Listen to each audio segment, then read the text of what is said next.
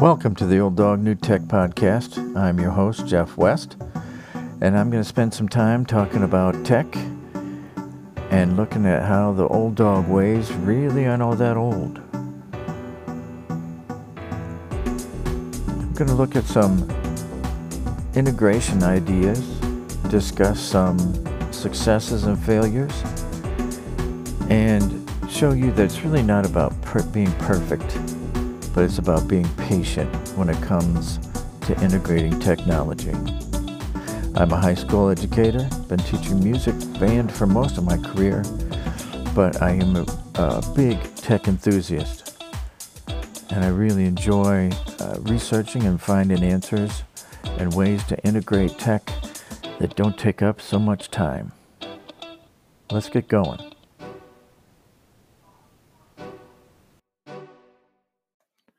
Well, hello and welcome to episode 16 of Old Dog New Tech Podcast. I'm Jeff West. I hope you're had a good week. October is a crazy month for those of us in the marching band seasons. If you're competing, my best of luck to you. It's a crazy time, rehearsals and buses and lunches and rain, especially here in Michigan. It was 80 in the midweek, and now today it's around 50. So big changes always in October. You never know. And it's a crazy busy time. This is episode 16. And the big tech integration, the big questions, the big things that you're going to do. That's what I'm looking at today. As I was reading a blog post about 8 tech tools every new teacher should learn, and I was struck by the number of additional articles that there were and lists of 8 or 10 things to do something like video or digital quiz or testing, assessing. And I thought that this was great. I thought it was a great article, especially if I want to use a video application or make a digital quiz. But what if that's not what I want to do? How do I know what I want to do? So I thought I'd take a look into this and go back. I am early in the podcast episodes. I did an episode about where are you at with tech integration, with the use of tech. I've taught for 25 plus years, and I've seen a lot of things come and go about this is the best thing and the greatest thing. But my opinion here of tech is that it could be and probably is the best, strongest tool that we have seen as teachers in my time as a teacher.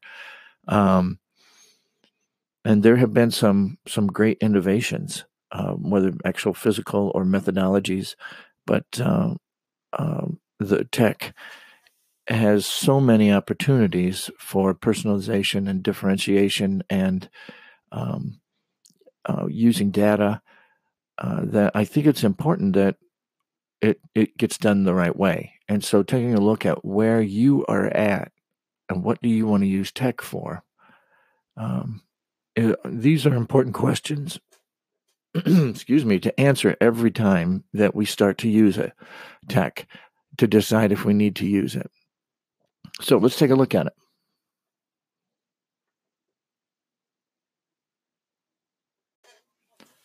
A lot of blog posts focus on lists of great tech tools for specific classroom use, and these are awesome, but this can be misleading when it comes to meaningful tech integration.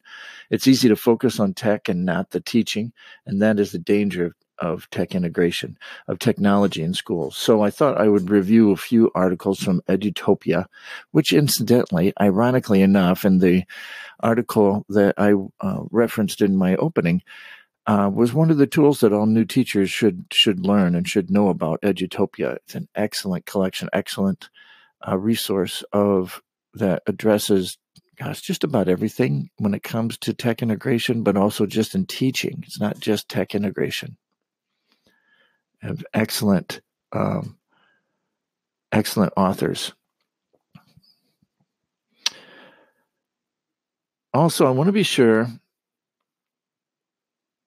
that I'm keeping teaching and learning at the center of integration and not the tech. So this is kind of an evaluation for me. I need to check on that probably more often than I do, but I find myself getting into my teaching, and I get into those routines that I've had established for 20 plus years. And then all of a sudden I look at the use of tech, that a piece of technology I used in the classroom, and it didn't go well, or it leaves me a little empty. And I'm thinking, okay, it's time to take a look at these questions again. What's going right? What am I doing? What am I not doing? What do I need to do? So I have to admit, sometimes the excitement of the tool, I think, just engages the students. However, in the long run, it's not always the best way to do things. So in the show notes, I included a few articles from Edutopia, and I'm sure you can find some other articles, but I found these meaningful. And then I would suggest that you check out the lists of things. So first, what and how are you going to integrate? What are the things to do? And then look at the tools. What are your, obviously your student needs need to be there. That's why you're going to use the tech. Remembering that SAM or any of the models of tech integration, any of the research gurus always show that just using tech for tech's sake is just not going to produce as meaningful of results. People like Seymour Papert, Black and Williams, Dr. Rick Stiggins, and SAMR developer Puentendura, pardon me if I messed up that name, suggest that based on their research, that knowing where you are and where you're going and how you're going to get there help to ensure that the teaching and learning stays the focus and tech remains the tool that helps you get there. Liz Kolb, creator of the EEE Framework for Tech Integration, wrote an article for Edutopia about research-based tech integration strategies, and she cites the following three strategies. Keep learning social, ensure that tech adds value, and make learning authentic. And for me, my rehearsals and classes are quite social, to the point that I am trying to teach my high school students how to stop the socialization so learning can take place. I mean, there's no problem with the talking and getting along with each other and joking around. That's great. I'm glad that they do that and they have fun. But there are, as we all know, there has to be a time when that stops and learning starts. But students, in order to get them to take control of their learning, it's that transition from that fun time to learning time, which hopefully remains fun or at least engaging, that they need to learn. And so particularly, just as a side note, I was talking about how this is sometimes a more mature way of doing things. And so they're making this transition, and it's a growing up period. And so we were talking about that this week, particularly about how it's all right to have fun and joke around and so forth, but there comes a time where work has to take place. And I think that's an approach that I was taught way back when, 25, 30 years ago. And I think it's still here today, although I think from time to time, some folks get a little too light and they ignore that too much. And I think the research shows us that you've got to have some order, some procedure. The human mind likes that. It's comfortable. It knows that if this, then that, then enables and creates a learning environment for meaningful learning, for enhanced learning, for all those words, those buzzwords that we see. So learning's still teacher-driven in my classroom. I find that I'm driving it, but I'm always trying to facilitate a student-driven classroom. It's a challenge. I'd like to have the students drive the classroom, but they don't always have the experience or knowledge or are ready to take the responsibility of just running rehearsal. My older students are probably the exception to this rule. They have done a fine job this year of when I say, okay, what do you want to do today? What do you want to work on at this rehearsal? And I try to provide that opportunity from time to time. And usually what they're saying is exactly what I would have said. So they're finding and evaluating. But how do we get there? it was interesting for me to note watching them do this, the slowness, the from point to point, and they're just rehearsal techniques that I've developed over 25 years that where I move rehearsal a little quicker and I evaluate and communicate the evaluation and get right back to playing much quicker than, say, someone who's just learning that. And so, I try to balance between those two. But this is, and again, I'm speaking to the keeping it social, so we're talking, there's an exchange of ideas. And while I'm not using tech per se, at this particular point, I'll speak to how technology has freed me so that I can teach in this way. I think that's an important point.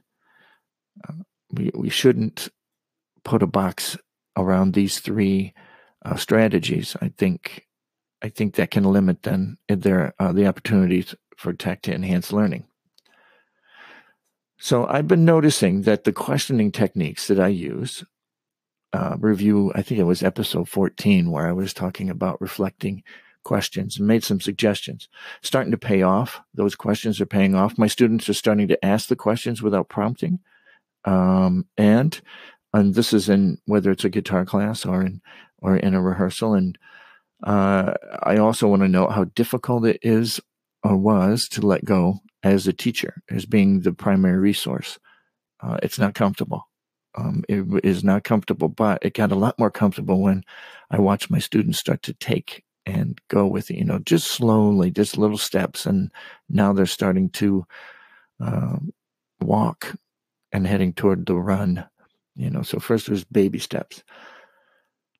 And the adds value, the biggest value is my use of tech for more productive and organization, thus freeing me to teach and facilitate better. I'm able to communicate and connect past classes with today's by using Google Slide presentation as a daily agenda where I can add content and review past slides as needed. And the students can do this as well, since I embed this on Schoology, or I would embed it, put it in any website or any other LMS.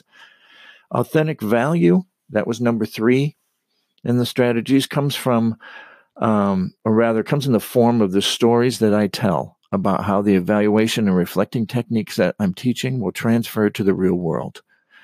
I'm constantly saying, if you're paying attention to how you're playing, you're looking at the criteria. We have 5 particular points we're adjudicated on pretty consistently throughout the festivals we go to, be it marching or band and orchestra or jazz or solo and ensemble, that this criteria will be much like criteria they would use in any job they may have. And asking the questions and reflecting and evaluating and developing a plan, it's all the same process. You just plug in different criteria. That's the biggest thing I can teach them, I think. Of course, I want them to be great players and the band to sound wonderful. But that happens as a result of their understanding of this, of evaluating and reflecting. Anytime I use technology, I ask the questions of how this could apply to future tasks. I ask the kids this. And some of the students make suggestions about ways to use tech and share and collaborate on future projects or tasks within the group. And this has just happened by me continuing to stick to and use the same questioning techniques. I don't think you can do it once or twice and then draw an evaluation of whether it's a successful task. I've done it for a year, and I did see some things change within the first year, but now this year, the students who had the year with it are getting comfortable with the questioning. Lastly, I think that tech is not the answer to revolutionizing education. I think that plays a part in tech integration, is understanding what its role is. And I guess to some extent, ignoring those who disagree, because I think you're just wrong if you think that tech is the tool and we should be using tech no matter what. I just think you're missing out on some the human factor that is always there. And I think we're seeing that now if you do some reading on research. Like any tool, it's only as good as its users. So figure out where you are or your students are and decide how you're going to get to that next place you want to go. If you're going to integrate a tech tool, review the articles like this one by Liz Kolb and keep in mind the things they point out and see how it applies. Because those are articles written by very learned educators, the variables that are in your classroom that your students bring, you are the professional there. You need to be the controller and not feel that you're just the worker bee, that, I read this article, so I have to do it this way. And if I don't, I'm not doing it right. That may not be the case. There's always going to be exceptions. I would say the majority of the time, yes, they're right. But keep in mind your role as well, that you know your kids, you know what you need to do, you know your strengths and weaknesses, and keep asking those reflective questions.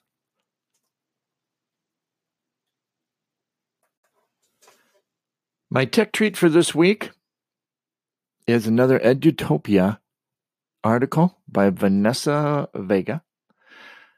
She's a senior writer, researcher for Edutopia, and she did a technology integration research review, Avoiding the Pitfalls. And she cites the following pitfalls in a tech integration. So as you use the strategies that I talked about previously in the podcast, here are some pitfalls to just keep in mind.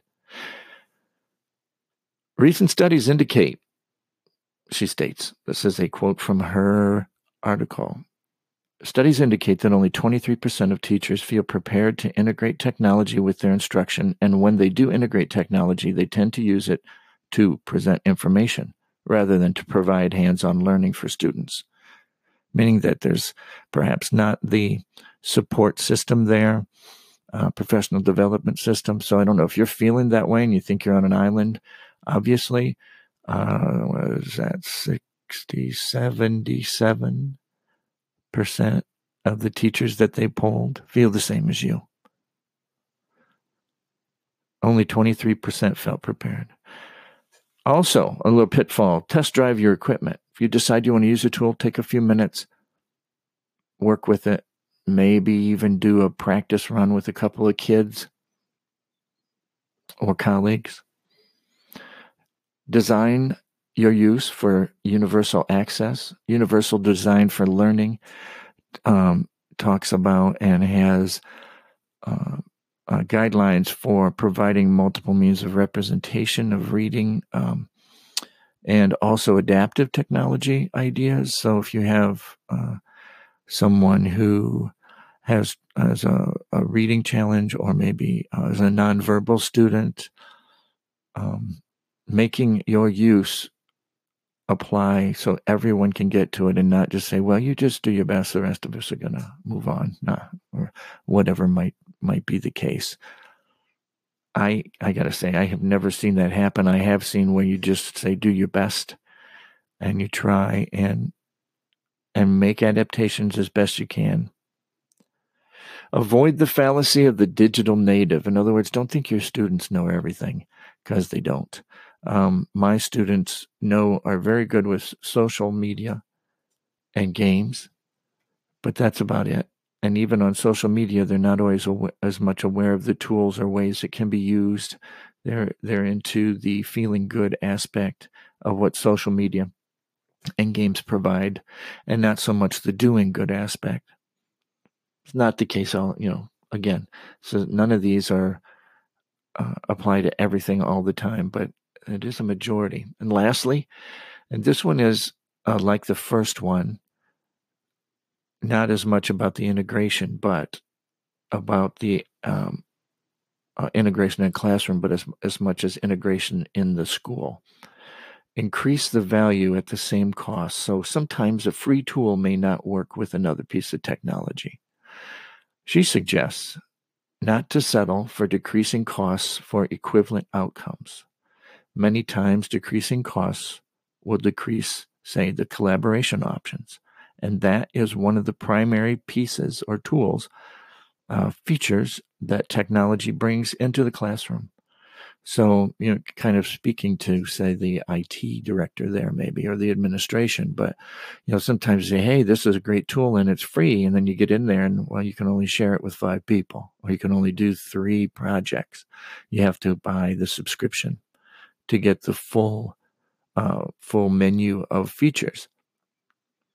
So as you're going through the tech integration and you're trying to put it into the classroom, just trying to give you a treat here that says, you're not alone. A lot of people don't feel prepared. I think it's up to us to make sure we voice that, and so people know that we don't feel prepared, and see if we can help solve that problem. And the big one for me is don't avoid the fallacy of digital natives. Your students are going to need some practice time, some modeling. They'll get it. And when they do, they're going to take off, and it's going to be super fast, and then you're going to be trying to keep up with them.